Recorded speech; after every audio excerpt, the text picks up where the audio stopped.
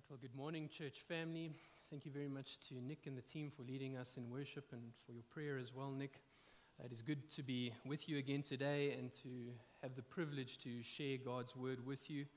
My thanks to Clinton and the eldership for the opportunity, and I pray that God would be pleased to use his word in our considerations of it today for his purposes in our lives, and in so doing that his name would be elevated.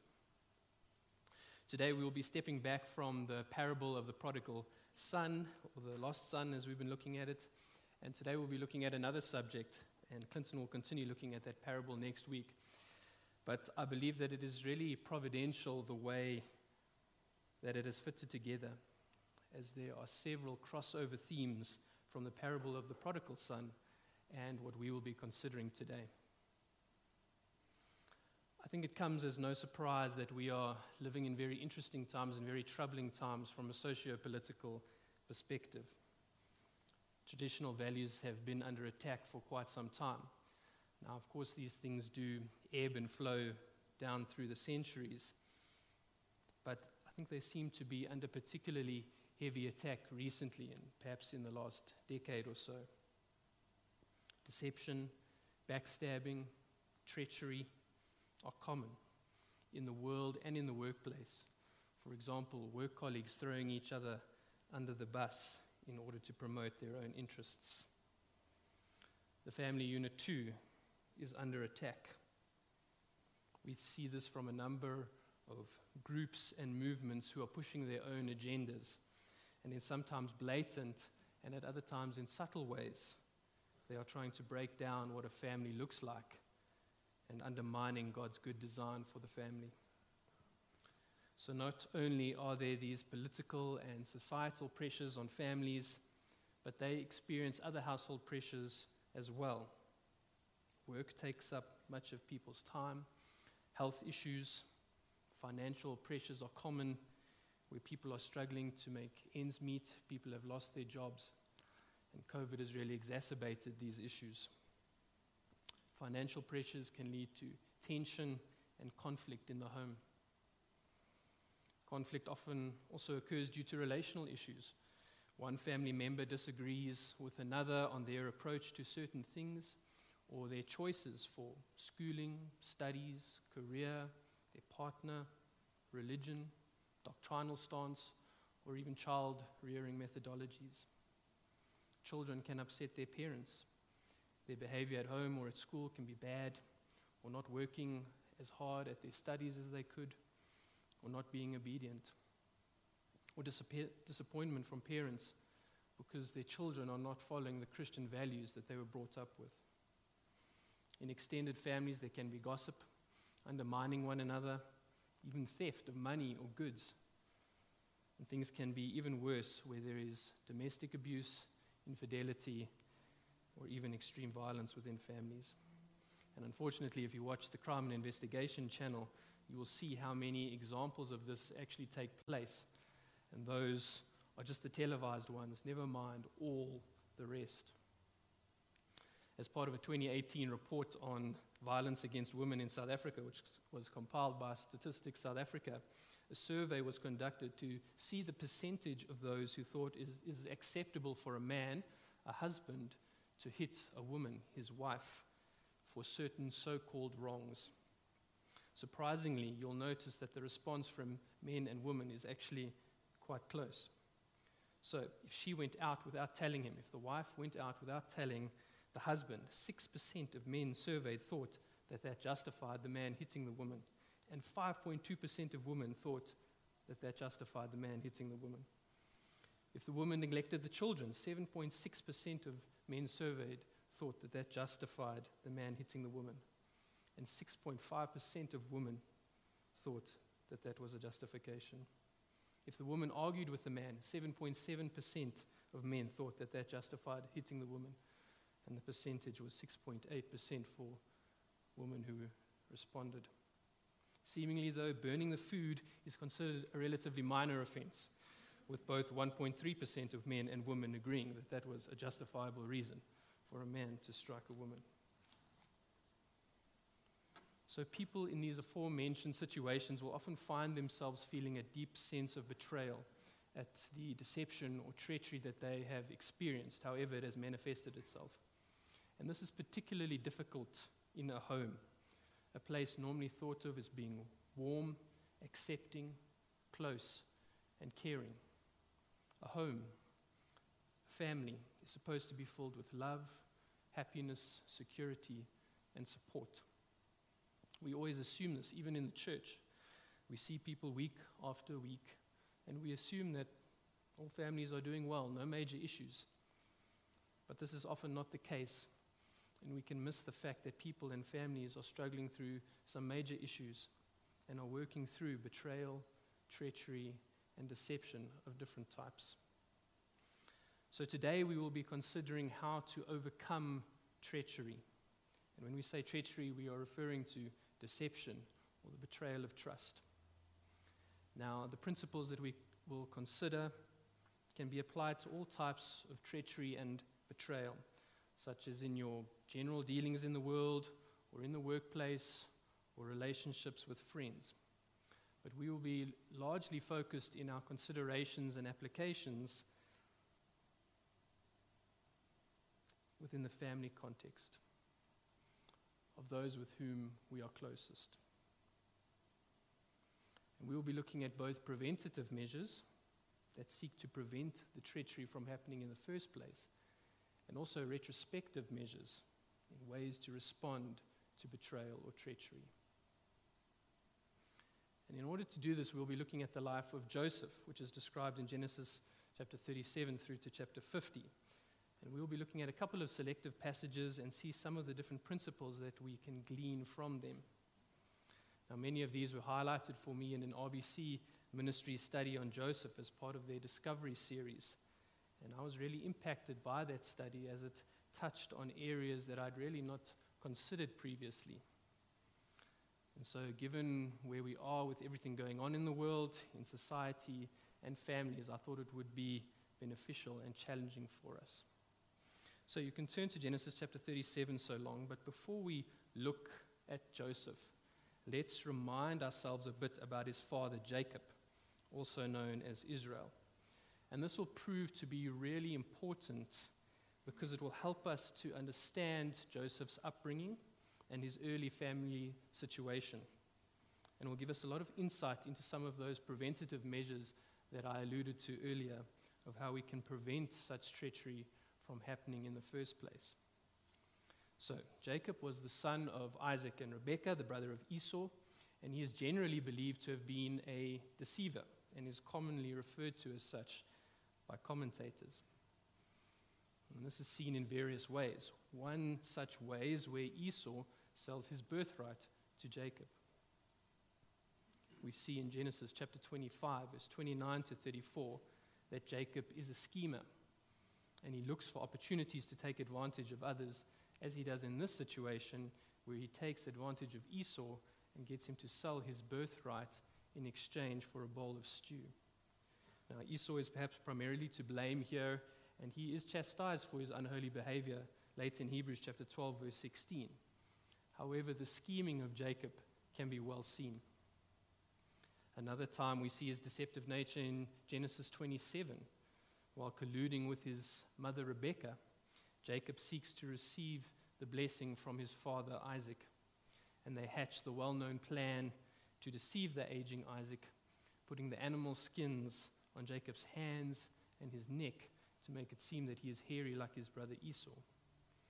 And Jacob lies directly to his father, saying that he is in fact Esau, and then goes on to receive the blessing from his father. And in so doing, he pushes the conflict with his brother to new levels. Now, there are some that argue that there is nothing wrong with Jacob's actions, that the deception was well motivated and well-meaning, attempting to ultimately fulfill God's prophecy and plan, which God spoke to Rebekah in Genesis 25, verse 23, where God said that the older son would serve the younger. However, the majority of comments on Jacob do not see his actions as righteous deception, but rather see him as a liar and a deceiver, someone God chooses to use and to work into his grand plan despite those sins. Then in Genesis 29, we see that Jacob takes two wives, Leah, whom he was tricked into marrying, and Rachel, whom he really loved. And then in chapter 30, we see that he takes a further two wives, Bilhah and Zilpah, who are Rachel and Leah's servants, and he bore sons by all four of his wives. Leah had 7 children as far as we know, 6 sons and a daughter. Rachel had 2 sons, and Bilhah and Zilpah also each had 2 sons as well. Now Joseph was Jacob's 12th child and the 11th son, with Rachel being his mother. And he was followed finally by Benjamin, the youngest, who was also through Rachel. And she actually died giving birth to Benjamin. So having looked at something of Joseph's family history, I would like us now to read from Genesis 37. So I will be reading from the ESV. Genesis 37 from verse 1. Jacob lived in the land of his father's sojournings, in the land of Canaan. These are the generations of Jacob. Joseph, being 17 years old, was pasturing the flock with his brothers.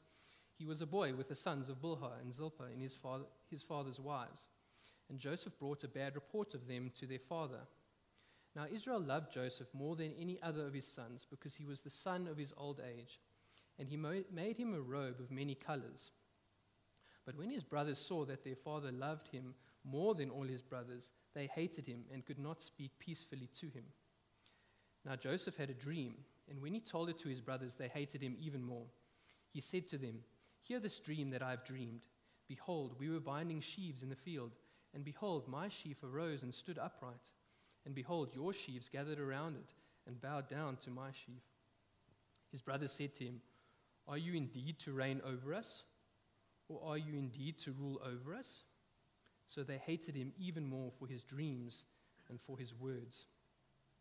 Then he dreamed another dream and told it to his brothers and said, "Behold, I have dreamed another dream. Behold, the sun, the moon, and 11 stars were bowing down to me." But when he told it to his father and to his brothers, his father rebuked him and said to him, "What is this dream that you have dreamed? Shall I and your mother and your brothers indeed come to bow ourselves to the ground before you?" And his brothers were jealous of him. But his father kept the saying in mind. Now his brothers went to pasture their father's flock near Shechem. And Israel said to Joseph, "Are not your brothers pasturing the flock at Shechem? Come, I will send you to them." And he said to him, "Here I am." So he said to him, "Go now, see if it is well with your brothers and with the flock, and bring me word." So he sent him from the valley of Hebron, and he came to Shechem. And a man found him wandering in the fields. And the man asked him, "What are you seeking?" "I'm seeking my brothers," he said. "Tell me, please, where they are pasturing the flock." And the man said, "They have gone away, for I heard them say, 'Let us go to Dothan.'" So Joseph went after his brothers and found them at Dothan. They saw him from afar, and before he came near to them, they conspired against him to kill him. They said to one another, "Here comes this dreamer. Come now, let us kill him and throw him into one of the pits. Then we will say that a fierce animal has devoured him, and we will see what will become of his dreams." But when Reuben heard it, he rescued him out of their hands, saying, "Let us not take his life." And Reuben said to them, "Shed no blood. Throw him into this pit here in the wilderness, but do not lay a hand on him, that he might rescue him out of their hand to restore him to his father." So when Joseph came to his brothers, they stripped him of his robe, the robe of many colors that he wore, and they took him and threw him into a pit. The pit was empty, there was no water in it.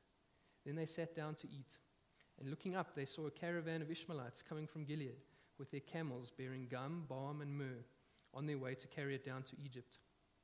Then Judah said to his brothers, "What profit is it if we kill our brother and conceal his blood? Come, let us sell him to the Ishmaelites, and let not our hand be upon him, for he is our brother, our own flesh."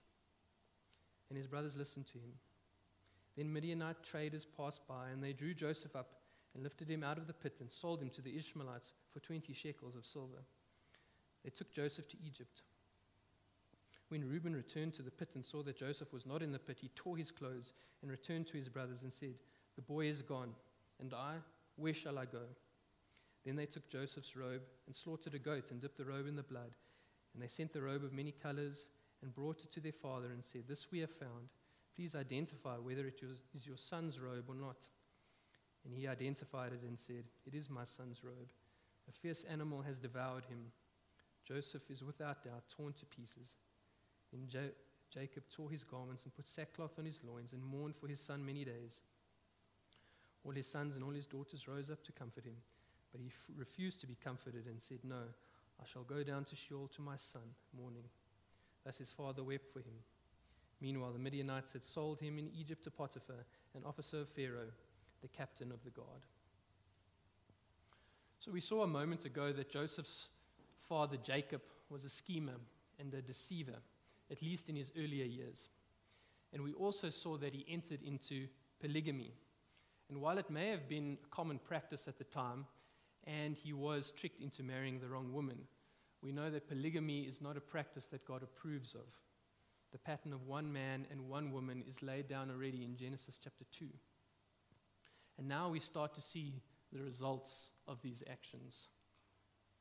The harvest is being reaped for those choices. There is a mixed family of 12 sons, all vying for position with their father. And Jacob also shows a clear preference for his sons by his wife Rachel, whom he ultimately loved and wanted to marry, and who had borne his last two sons when God opened Rachel's womb, sons he had in his old age, sons of his now dearly beloved deceased wife.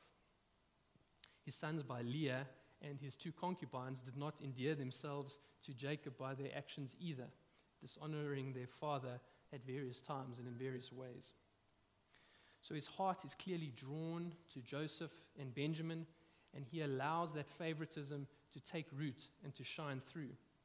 He elevates Joseph and Benjamin above the other brothers, and he takes it a step further with Joseph. Genesis 37 verse 3, we saw, "Now Israel loved Joseph more than any other of his sons because he was the son of his old age." Now, Joseph clearly senses this, and he does not have a stellar relationship with his brothers, and he reports to his father how his brothers slander him. Genesis 37 verse 2, "Joseph, being 17 years old, was pasturing the flock with his brothers. He was a boy with the sons of Bilhah and Zilpah, his father's wives, and Joseph brought a bad report of them to their father." So whether he was being a tattletale or spying on behalf of Jacob or just bringing an honest report of slander is not quite clear, and commentators seem to have varied views on this. But look further at verse 4. "When his brothers saw that their father loved him more than all his brothers, they hated him and could not speak peacefully to him." So these sons are learning at the foot of their father, himself a deceiver and a schemer. These sons are learning the same traits, it seems. And all this favoritism is creating friction within the family. It is riddled with strife, deception, self-interest, betrayal, and treachery. And I wonder if Jacob had ever considered how the decisions he had taken decades earlier had led to the family situation that had emerged. So let's take a look at a couple of key contributors to treachery and how we can avoid them in our own lives. So firstly, our sin filters down to impact others, especially our children. So I think we need to understand that sin has the potential to filter down through our actions to others, and even down through the generations as ideas and behaviors are viewed and then copied by children. And so identifying sin early and making sure it never happens in the first place, we can potentially overcome treachery by preventing it. And so I think this is a major point for personal reflection. Perhaps I can start by talking to parents. Have you ever considered how your behavior impacts your young children? Perhaps as husband and wife you fight a lot, or perhaps you are distant and cold, wrapped up in your work. Do you complain a lot about others, gossip about them, or run them down? Are you being deceptive in your business dealings, or talking about ways to circumvent taxes? Are you showing favoritism toward one child or another? Perhaps it is a taboo subject because people always assume you will just treat your children the same. And your children will be listening and picking up on all these things. This kind of slander, deception, and scheming, favoritism. And it's going to become part of their thinking and their mindset, even at a young age. In those early years of their lives, they are forming so much of the foundation of how they think and their approach to life. You can ask any foundation phase teacher, and they will tell you when they meet the parents at parents' evening, they understand why the child behaves the way that they do. Perhaps you need to do some thinking and identify where these behaviors may be present. And pray to God, asking that He will help you to overcome these sins, that you can instill a positive legacy for your children and for your family. Talking specifically to fathers now, as the head of your home, consider the lesson from Jacob. Is your life above reproach? You do not want your anger, or your sexual immorality, or betrayal, or deception to be passed down to your sons or daughters. Are you modeling Christ for them? Now, of course, we know that sometimes, despite our best efforts as parents, children still go down a bad path. And I'm sure many of you have heard of many such cases, which causes parents great pain. So we understand that that does happen. But so far as it depends on you, prepare now. Make changes now so that treachery does not find root in your family. You don't want to end up like this excerpt from a will, which is dated the 1st of July, 1935, which reads, "Unto my two daughters, Frances Marie and Denise Victoria, by reason of their unloving attitudes toward a doting father, I leave the sum of $1 each and a father's curse. May their respective lives be filled with misery, unhappiness, and sorrow. May their deaths be soon and of a lingering, torturous nature." Eish. Speaking to children, to siblings, don't let poor choices when you're younger, or even potentially later on in life, set the course for a life of strife and division between yourself and your parents, or between yourself and a sibling. Don't let envy or covetousness or non-core differences of opinion put a wedge between you. You may not be able to recover that relationship in the years going forward. We see in Genesis chapter 42, verse 22, that the brothers actually never escaped their personal guilt for what they had done to Joseph and how they had lied to their father, even so many years later. And I think that these same principles can apply within the context of your friendships as well.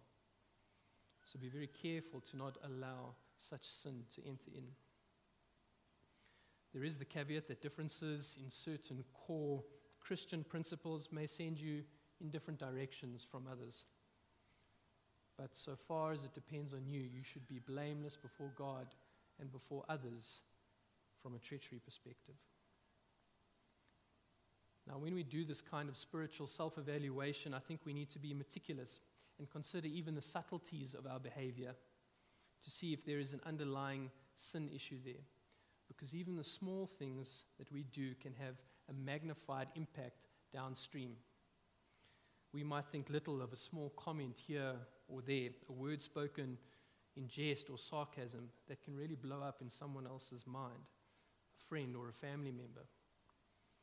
Children might latch onto something which you have said, which you thought was a small thing, but they then consider it normal and start to incorporate it into their everyday pattern of life and speech. So I think we need to be very sensitive to these things. The next contributor to treachery is that our unchecked sin always snowballs into greater devastation. If we look at the way Joseph's family life developed, is that we can see something of a snowball effect, where sin continued upon sin and grew to create this untenable family situation. If there had been earlier intervention, then perhaps significant pain could have been avoided. And I think this is another point of application for us to consider. Don't overlook issues in your relationship with your spouse, siblings, and or friends, or deny that they exist, even if you think they are small. Otherwise, they have the potential to grow and fester. A small argument here, some deception there, a sprinkling of backstabbing. Left unchecked and unaddressed, these things can fester in your relationships. At each family gathering, another little comment is made. And like a blister, each comment is going to scratch at that wound until it is open and infected. Now, this is not going to be easy. The reason we often don't deal with these things early is because they are hard to bring up. But the alternative is much worse. Now, of course, we don't want to be petty, but where there are legitimate issues, trust God to give you the grace to deal with these things early. Let's move on now and consider the infamous multicolored coat of Joseph, as well as his dreams, as we look at Joseph's early response to the situation. Remember, Joseph is a young man. He's around 17 years old, the second last son. In Genesis 37, verse 3, we saw it said, "Now Israel loved Joseph more than any other of his sons because he was the son of his old age, and he made him a robe of many colors." Now, in looking at this verse, it seems like Jacob gave Joseph a special gift.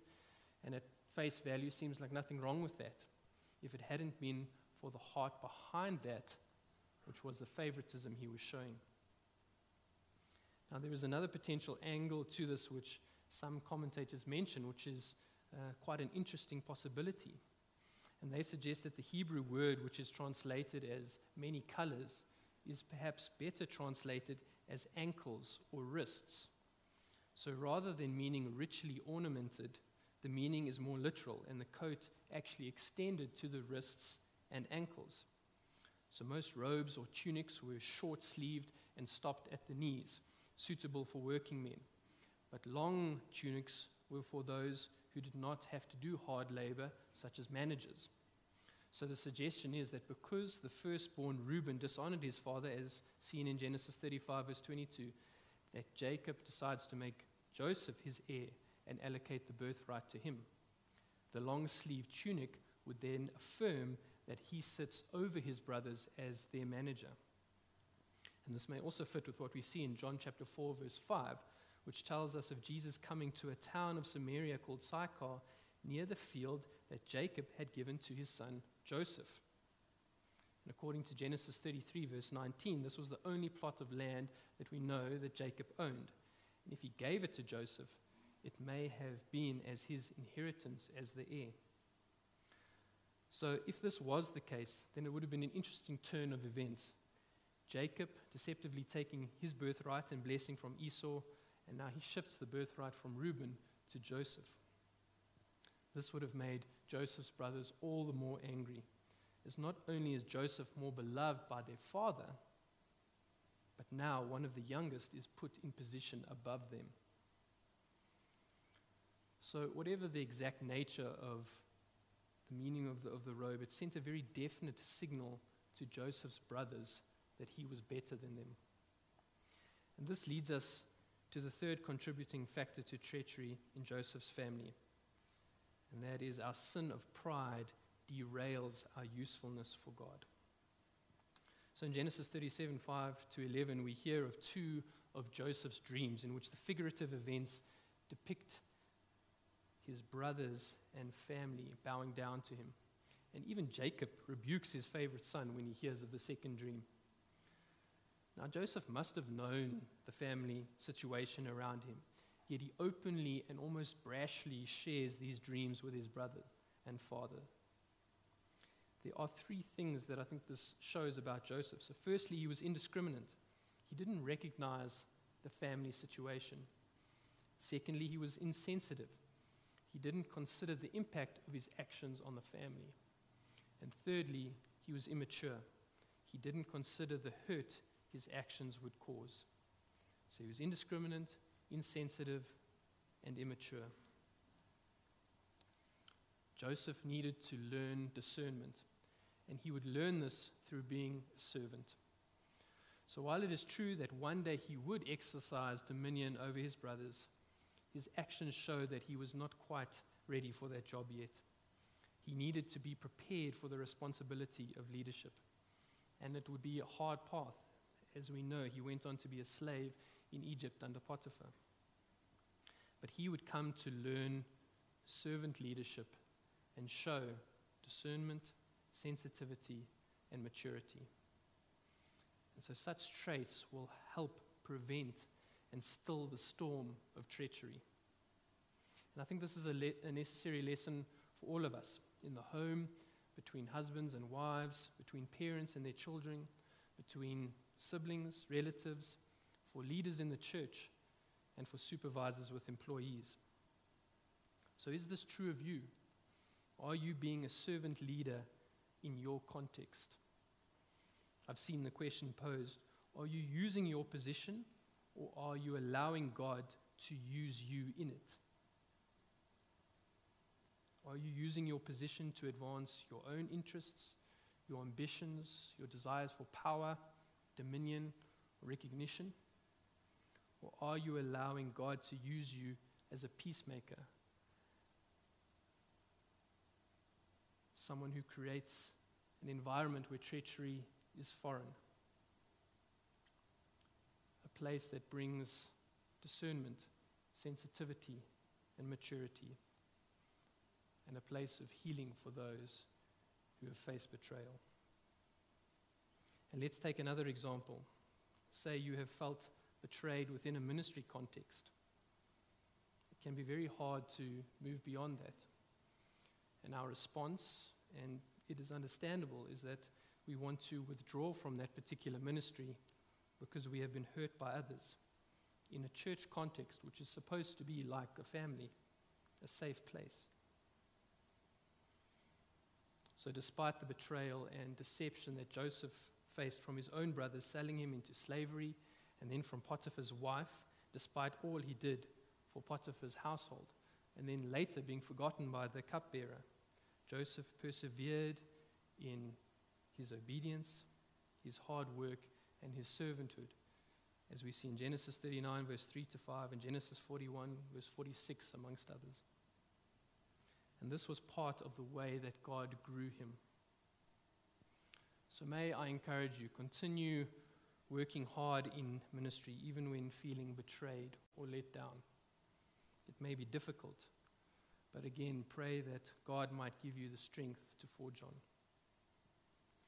So far, our first 3 points have focused on how we can identify and overcome the sin of treachery in our own hearts and in our attitudes towards others. And now, in the final place, let's look at Genesis chapter 50, verse 15-21. You can turn there, where we will see the ultimate key to overcoming the treachery of others towards us when we are the victim like Joseph was. And so fourthly then, our submission to God's sovereignty always results in kingdom impact. So let's read that, Genesis chapter 50, verse 15-21. It's right at the end of the story now. Jacob has just died, and it's just before they talk about Joseph's own death. When Joseph's brothers saw that their father was dead, they said, "It may be that Joseph will hate us and pay us back for all the evil that we did to him." So they sent a message to Joseph saying, "Your father gave this command before he died. Say to Joseph, please forgive the transgression of your brothers and their sin, because they did evil to you. And now please forgive the transgression of the servants of the God of your father." Joseph wept when they spoke to him. His brothers also came and fell down before him and said, "Behold, we are your servants." But Joseph said to them, "Do not fear, for am I in the place of God? As for you, you meant evil against me, but God meant it for good, to bring it about that many people should be kept alive, as they are today. So do not fear, I will provide for you and your little ones." Thus he comforted them and spoke kindly to them. So in Genesis 50, verse 18, which we've just read, Joseph's brothers bow down before him and offer themselves as his servants, ultimately fulfilling Joseph's dreams during childhood. And look at Joseph's response in verse 19. He says, "Do not fear, for am I in the place of God?" He says, "I am not God, I am not sovereign, I am not your judge." We see that he shows such kindness and grace towards his brothers. he has now learnt that sensitivity and discernment over his years in Egypt. He is not focusing on their sin and how they wronged him. And I think that this is a great lesson for us. So often when we have experienced treachery, we focus heavily on the other person and how they have wronged us, and we feel really bitter about that. But Joseph does not do that. And I think it reminds us that it is an opportunity for us to be looking inward and saying, what can I learn about myself through this situation and how I need to change? Perhaps I actually brought this on myself or contributed to these issues. Perhaps I antagonized the other person. Where there are areas, glaring or subtle, that I can change so that this does not happen again. And how can I now approach this person in a sensitive way to remediate the situation and to restore the relationship? And pray that God would illuminate these things to you. We also see how Joseph acknowledges and submits to God's sovereignty. He says, I am not God. And in verse 20 he says, as for you, you meant evil against me, but God meant it for good, to bring it about that many people should be kept alive as they are today. So he acknowledges that God is both sovereign and good. So we must realize that these trials of treachery will come. We can't deny that. We should not be surprised or be angry with God. Recognize that this is allowed of God, a learning experience meant for good. Be aware, prepare your heart and mind ahead of time so that when these situations arise, you can respond in a God-honoring way. God is good. Look how he worked such a terrible situation in Joseph's life for incredible good. The victim of human trafficking, through whom God worked to save many people. Reminds us of Christ, doesn't it? Out of the seemingly greatest tragedy of his death came the most incredible result of redemption to save many people.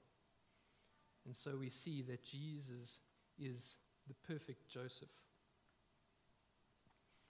Jesus, God incarnate, who understands us, ultimately suffered the worst treachery ever known.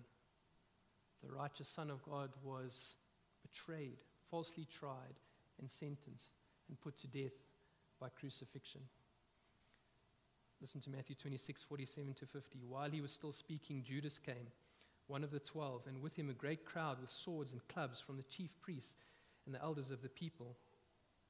Now the betrayer had given them a sign, saying, the one I will kiss is the man, seize him. And he came up to Jesus at once and said, greetings, Rabbi, and he kissed him. Jesus said to him, friend, do what you came to do. Then they came up and laid hands on Jesus and seized him. Judas betrayed Jesus in the most terrible way. Then in Matthew 26, verse 56, we learn that all the disciples fled. They deserted him. Later, when Jesus is brought before Caiaphas and the council, false witnesses are brought against him.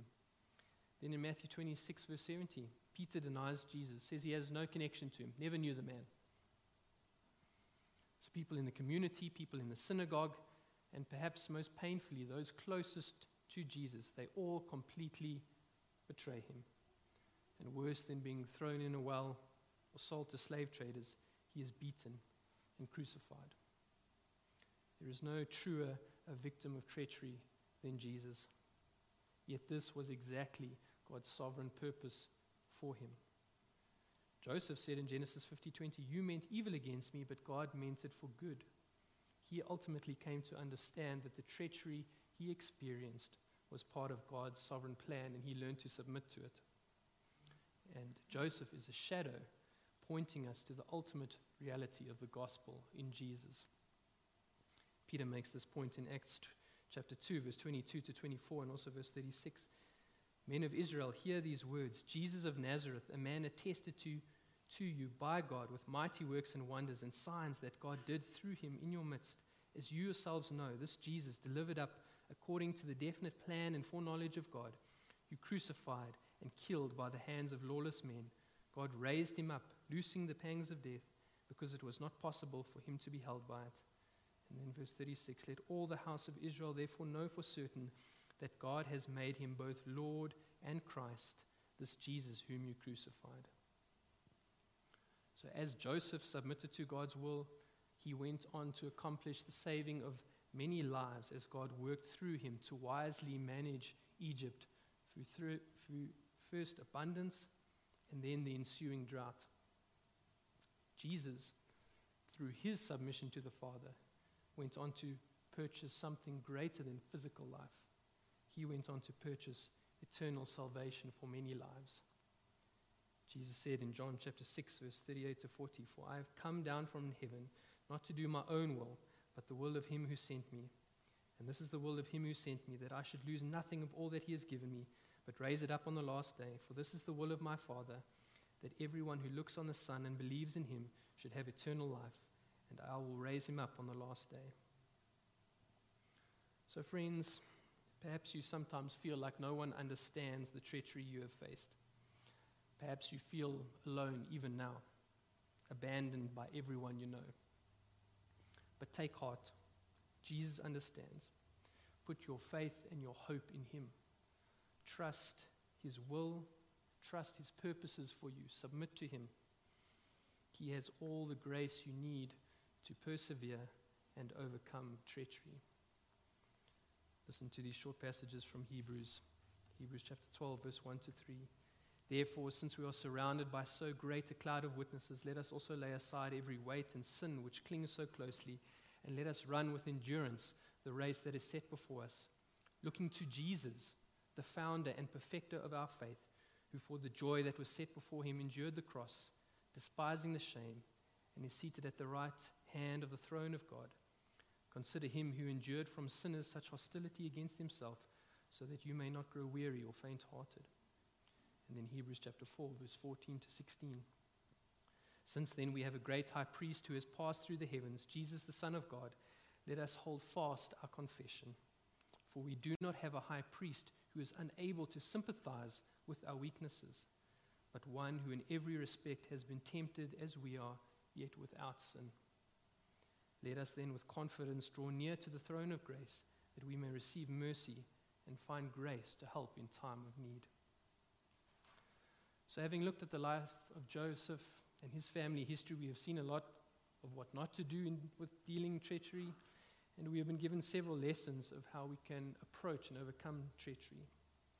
Perhaps there is a family member, a spouse, a parent, a sibling, a friend or work colleague that you need to approach in the coming days to start working towards overcoming treachery, whether you believe you are the cause or not. It may be a long journey, but perhaps that journey starts this week. There is so much in the story of Joseph, and we have only touched on certain parts this morning. So please go read the full story for yourself. Examine it further. See what other insights and applications you can find. Maybe read more of the story with your children or your grandchildren. Ask them to identify the times when people are kind or unkind, when they responded in a way that they think would have made God feel happy, and when the people responded in a way that would have made him feel sad. When they think Joseph worked really hard, or to identify wonderful things that Joseph said about God.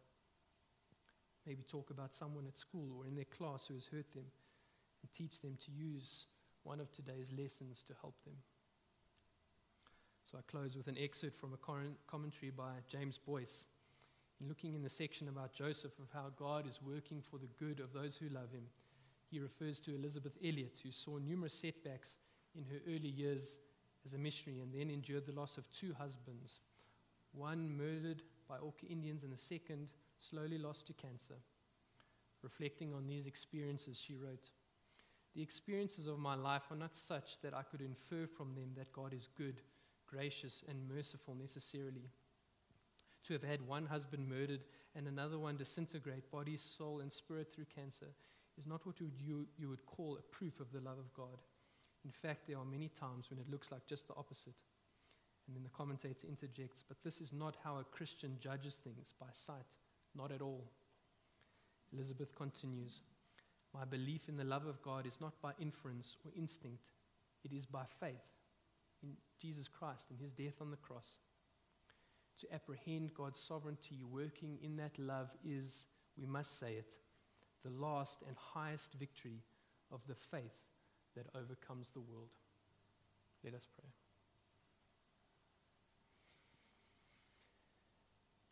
Our dear Heavenly Father, thank you for your word. Thank you for your lessons to us in the life of Joseph. Grant that we would be submissive to your will and purposes, that we may overcome treachery in our lives and be fruitful servants to our God. Encourage those today who feel burdened and heavy laden under the yoke of treachery. Lord Jesus, thank you that you are so familiar with our sufferings, familiar with the troubles and treachery we face in this world. Help us to draw on all the grace you provide, that we can follow in your footsteps and overcome. In Jesus' name, amen.